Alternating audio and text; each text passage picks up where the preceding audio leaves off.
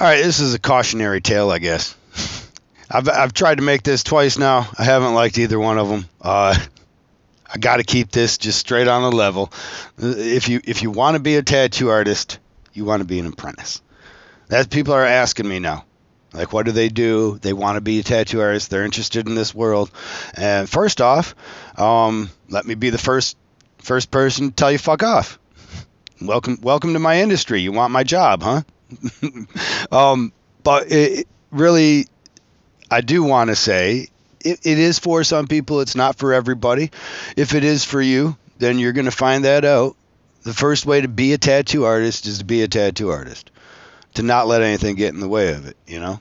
There's schools out there nowadays. I guess you can try that. I don't have a lot of respect for them, but I do have a certain fear if you don't search your mentor properly. If you just take the first tattoo artist that you meet and he's like, yeah, sure, I'll teach you how to tattoo. You know, first off, you should be trading money and expect to do some amount of work. You should be putting something in, and otherwise, trust me, that person's trying to take advantage of you somewhere else. A lot of girls especially have a story about how they got into tattooing that involves getting sexually harassed or sexually molested. So choose your mentor properly. Sometimes you don't have it, and maybe that's where the schools come in. But I don't think they teach you some of the finer parts of people and of management of your client. You know, people will walk all over you, and you have to be able to have an ability to control the situation so that they don't end up with a shitty tattoo. Worst thing somebody can do is get a tattoo that they want, because they fucking want some stupid shit. I mean, that's not true. It's not the worst thing, but like they're going to want a tattoo when it's done right. But most people, they're a plumber or a mechanic or a teacher or something, and they think about these tattoos, and they think about the subjects that they want in them.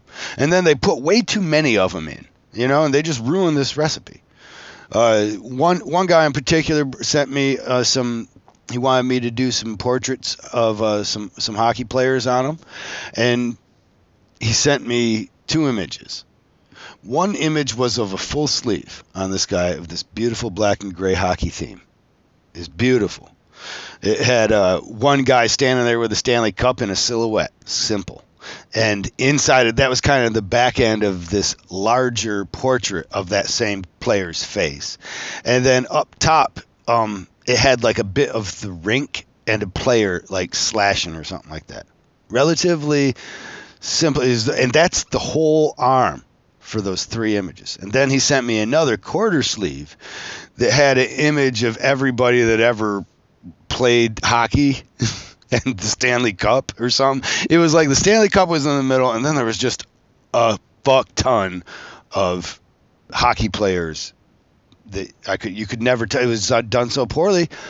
One, it looked terrible, and you couldn't understand it. But he was saying, I want all of this, but I want it to be like this. And it's like, well, you can't. The reason that beautiful black and gray sleeve is like it is because of the simplicity, the lack of so many subjects. Most people try and cram way too much crap into a tattoo, and they'll force you to do it. You've seen that on the Stinkmaster there. On Inkmaster, the canvas would force you into putting, and knowing that he had a leverage, you know, the producer telling him he had a leverage. Anyways, you need to not be put in that position as a tattoo artist early on in your career, or else you will have a bunch of mistakes that will become ingrained in you almost, and it will be hard to overcome those because they actually occur before the tattoo even takes place. You know, once people get a rein on you too, a lot of people control way too much. Like if you start giving them an inch on the design towards a bad design, this sounds to a customer, this probably sounds bad, like I'm just complaining about the client, but there is an amount of that. I'm trying to put the best tattoo on you. I need your subject, I need your theme, I need the emotional feel, and other than that, you're going to try and put too much in.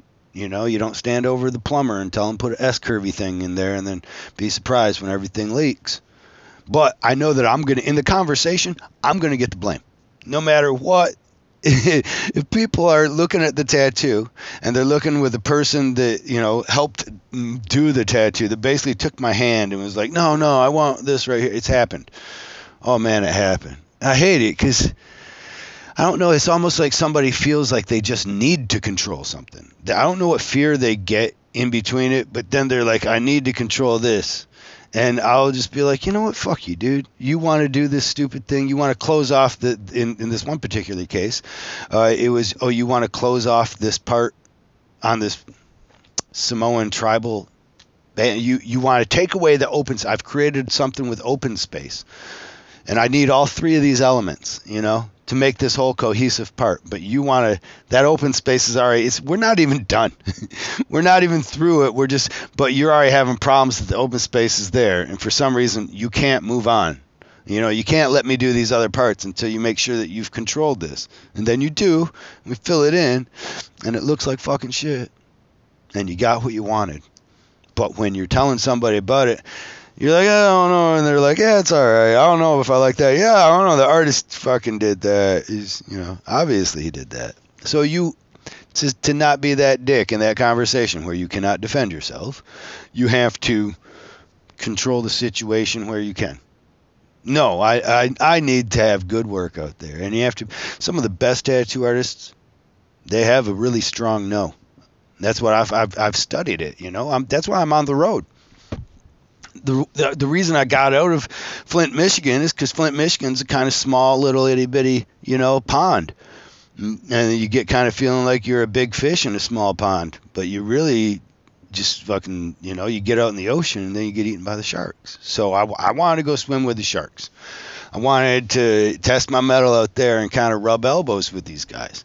And that's something that I've learned is that some of the best tattoo artists in the world, I've had the privilege to meet them, to hang out with them, to drink with them, to eat with them, to commune with these people. And they have a strong no. You know, they have the ability to tell the client, that's fucking stupid. Sometimes they say it like that. Like that's like some Steve Monet stuff, I feel. I'd love to have him on at some point. And then there's people like Nico who have a subtle no, you know? But he does certain things. You're not gonna come to him and get him to do something, you know, that he doesn't do or doesn't want to do, because he knows he won't be good at it. And there's so many people that are good at it, and you'll still get another tattoo. You'll get the tattoo from me. So you still want that tattoo? Get it from someone else. Get this tattoo, kind of the stuff that we do, the stuff that I do. A lot of them, that's the subtle no. But if you don't have a strong no, then people start to run over top of you. My Joe Satterwhite, guy that brought me into the industry, I got the fortune to work for, and it's the only place I really got any discipline as a tattoo artist, because before that it was all me out of the apartment. And I told him, you know, I've been tattooing for 2.5 years now, when I'm getting the job. And he says, man, I don't even want to hear that. You're lucky I need you right now. I need somebody, because that's the wrong kind of stuff to say. He says, you know, I have to untrain you. That when I hear 2.5 years, that means to me I have to untrain you. But we'll let you start out. We'll see how you do. And luckily I impressed him. Impressed him long enough to stay there until motherfucker turned on me and got me fired. The manager, you know, hard times. It was after 9/11. People wasn't getting tattooed. And it was going to be one of us. So he started blaming everything on me. Started embezzling money from him, and saying that it was probably coming up from me. And Joe was a guy that watched his numbers. But ironically, no, not unironically, he made the wrong choice. I remember he told me that too, though. He says, you know, I made Phil the manager, and I've got to give him a certain amount of, did I say his name? Well, fuck, I didn't mean to. And not because I don't care to ruin it, just not to, I don't want to give that guy any energy. That guy's a douchebag, and he's still around, I think. I heard he was still around. But he tried to frame me, and Joe still had to go out of business after he got rid of me. Why'd you have to go out of business? Because that was the guy robbing you. It wasn't me. I was too, and you should know, I'm too young in the industry. I can't rob you. I need this too badly. You know, Phil had all kinds of opportunities. I said his name again. Piece of shit. Anyways, the kid actually stole artwork from artists in Flint. Not artwork, but like, you know, back then portfolios he took, and he'd represent other people's art as his. Crazy. And now I hear he's running some kind of supply company somewhere. I'm like, or something. At any rate, moving on.